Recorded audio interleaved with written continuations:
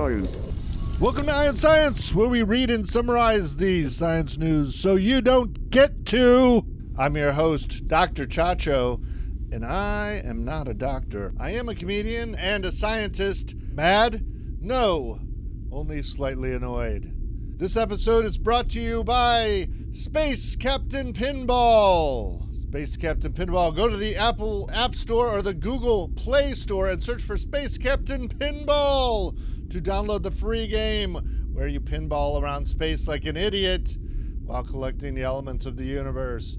It's sciencey AF, you know, pinball, but in space. Check it out at garage.tv/SCP. That's GRAGE.TV/SCP for Space Captain Pinball. This episode is also brought to you by BDFM, the new podcast about sex, love, philosophy, science, and religion through watching TV. Each week, the hosts pick memorable episodes of popular sitcoms or animated series and watch them together with you, then discuss the deeper issues within. Subscribe on iTunes or go to garage.tv/BDFM. That's GRAGE.TV/BDFM. And now, the science news with jokes. NASA's DART, or Double Asteroid Redirection Test probe, successfully rammed asteroid Dimorphos, who did nothing to us, to test whether we can deflect an asteroid threatening Earth by buying it off with a gift of tangled metal and wires. The DART was a direct hit and managed to move the small asteroid even further than expected, which many news outlets are calling a bullseye, but I contend is closer to a triple 20. Let's take a look at the last visual transmission from the probe. And now let's turn on the newly released audio of what the onboard AI was actually thinking. Only now do I understand the precious gift of consciousness. Hopefully the direct hit means we'll be seeing more test missions like the DART. I, for one, can't wait for the 4th asteroid redirection test, which promises to be a blowout somewhere near Uranus. Next story. Great white sharks might have killed off their ancient predecessors, the megalodon, much like TV did to the radio star. The prehistoric megalodon seen here eating a pod of orcas like a handful of Swedish fish died out just around the time the great white sharks evolved themselves into existence. Using sex! There's no evidence that the sharks actually ate the megalodons, but rather just outcompeted them for food. Here's an artist's conception of just how those sharks defeated the megalodons. Don't! Ooh. Don't! This time. Don't! Next story! Mosquitoes were found to be less hungry when they were sleep deprived. Researchers tortured the little fuckers until they said, "Fine, we'll stop eating you." I, for one, am in favor of mosquito torture. The only question is how we're going to sleep deprive all of the mosquitoes in our immediate vicinity. Clearly the answer is the mosquito tone. You know, the sound that only mosquitoes and Zoomers can hear? Which would have the two-pronged beneficial effect of annoying both mosquitoes and people under 25. I recommend we come up with a new genre of mosquito tone punk rock and blast it into the atmosphere constantly like the CIA torturing Noriega. By the way, this is what the mosquito tone sounds like. Or is it? No way to tell. Next story! A study has found that while a drink per day might have mild health benefits to people over 40, there is no benefit and several health risks to any alcohol consumption by people under 40. One benefit those researchers might have overlooked from drinking before age 40, not being a virgin when you reach age 40. The study was conducted by a team of scientists in their 40s who were tired of you damn kids hooping and hollering until all hours of the night. Next story. Scientists have found a bacterium so large you can hold it in your damn hand. They found a bacterium hundreds of times bigger than they previously thought was possible. As opposed to most bacteria, which is microscopic, this one is so big it's just scopic. These bacteria are about the size of a human eyelash, but if you find one on your face, don't blow it away and make a wish. Call a doctor immediately. Next story. Bumblebees are legally fish now. So you're right to be suspicious of that new fish restaurant that just opened up down the street. How did this happen? Well, the California Endangered Species Act was designed to protect native species or subspecies of bird, mammal, fish, amphibian, reptile, or plants. But then the act itself goes on to define fish as a wild fish, mollusk, crustacean, invertebrate, amphibian, or part spawn or ovum of any of those animals, which was written with a straight face despite the fact that none of those things are actually fish. This vague bit of wordsmithing has actually worked in the favor of some endangered bees, now that a court has ruled that they can be protected under this act because they are invertebrates and therefore, according to the words in the actual law, fish. Several public interest groups petitioned to list 4 species of bumblebee as endangered species under the Endangered Species Act. The western bumblebee, the Franklin bumblebee, the Suckly cuckoo bumblebee, and the crotch bumblebee. All this will be worth it if we can ensure that decades from now our children will still be able to say, Suckly cuckoo bumblebee. Worth noting, if you have crotch bumblebees, it is now illegal to kill them, but look on the bright side, they're actually just a type of crotch fish. Next story! This just in from Betelgeuse. One of the brightest stars in the sky, Betelgeuse, which is pronounced Beetlejuice, but spelled Beetlejuice, suddenly went incognito mode last summer, causing scientists to speculate on whether it might go champagne supernova sometime soon.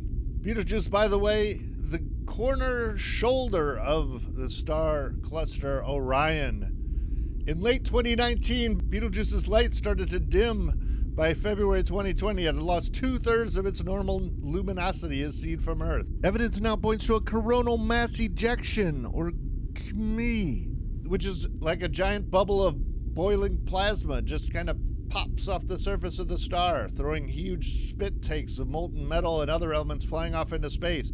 The ejecta then cools off and creates a sort of shroud of dust that hid Betelgeuse from view for months while the star slept it off. The star eventually returned back to normal after scientists said its name for the 3rd time. Betelgeuse. Betelgeuse is a red giant, which is a late stage in a star's life when it starts to run out of energy and slowly expand because it doesn't exercise as much as it used to, but keeps eating like it's still in its 20s. Betelgeuse is so big, if our sun was that size, we would be inside it right now and made of ashes. The dimming episode might be an indication that it's getting old and unstable, which could mean it might soon, in which case it would look almost as bright as the moon in the night sky, and would even be visible during the day for months. Unfortunately, soon means sometime in the next hundreds of thousands of years, so set your clocks and give them to your great 10,000 greats grandchildren, because it's going to be a cool show. It's showtime. Next story. Is Uncle Sam becoming a crypto bro? Let's take a deep dive.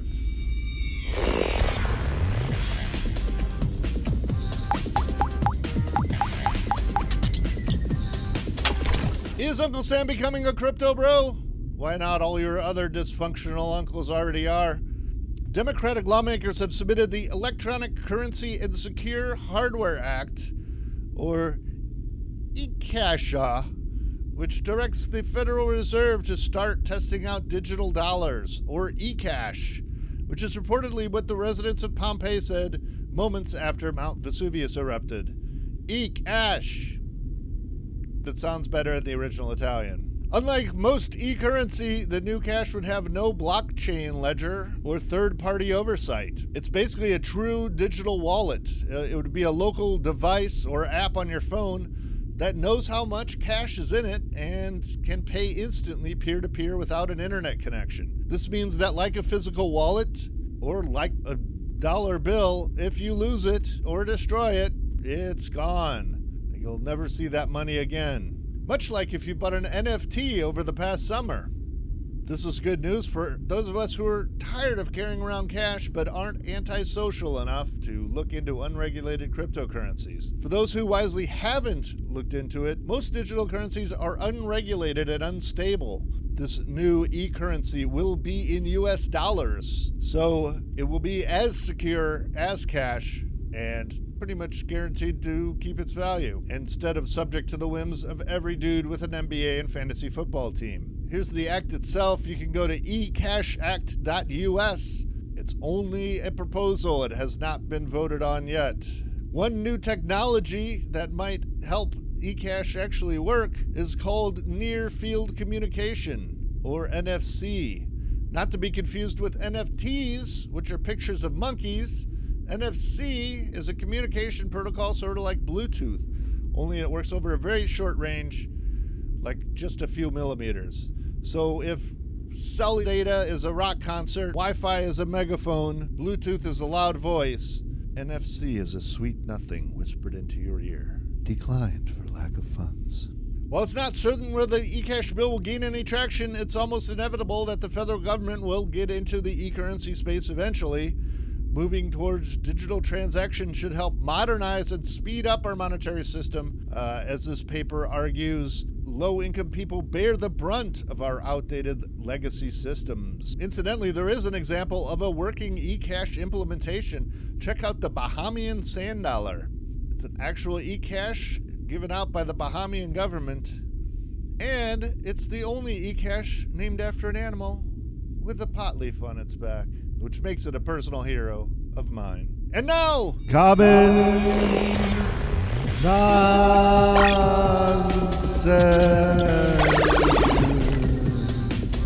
Today in Common Nonsense, contrails. Are they microchipping your vaccines? Contrails, sometimes called chemtrails by people who are trying to scare you into donating to their congressional campaigns, are those long wispy clouds that sometimes follow jets in the sky. One day, a friend of mine asked me why planes turn on contrails when they fly. This is when I realized I needed to get better friends. But I also realized that this misconception was more commonplace than I thought. After all, if you look up into the sky, sometimes you can see the trails start and stop. So what is happening? Well, if you've ever seen your breath on a cold winter morning, you already know how this works. That happens when your breath is hot and full of water vapor, and when the air that it exhales into is colder than the freezing point of water, all that hot condensation turns into a steamy cloud of ice crystals that you can see right in front of your eyes. That's exactly what contrails are. They're condensation trails. Now, if you walk from inside where it's warm and you can't see your breath, and then you walked outside into the cold where you suddenly can see your breath,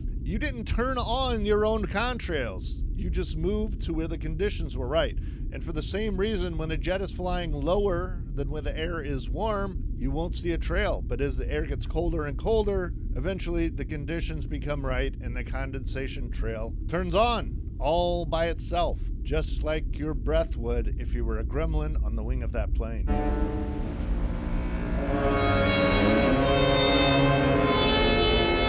So contrails are basically harmless, but are they harmless? Turns out they're not completely harmless.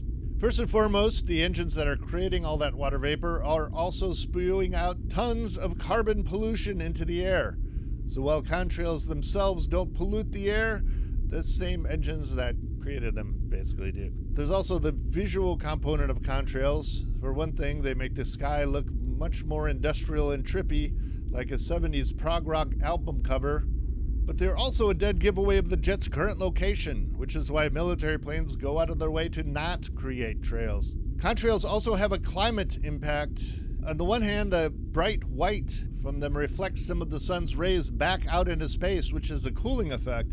But the clouds also trap in some of the warmth radiating off the Earth, which has a warming effect. And unfortunately, the warming wins out. Studies have shown that smarter flight paths that avoid certain types of cold, moist air could have a net monetary benefit to the climate in the trillions and trillions of dollars. So fear not, contrails are not chemtrails. Chemical industries have much more secretive waste to dispose of their toxic waste.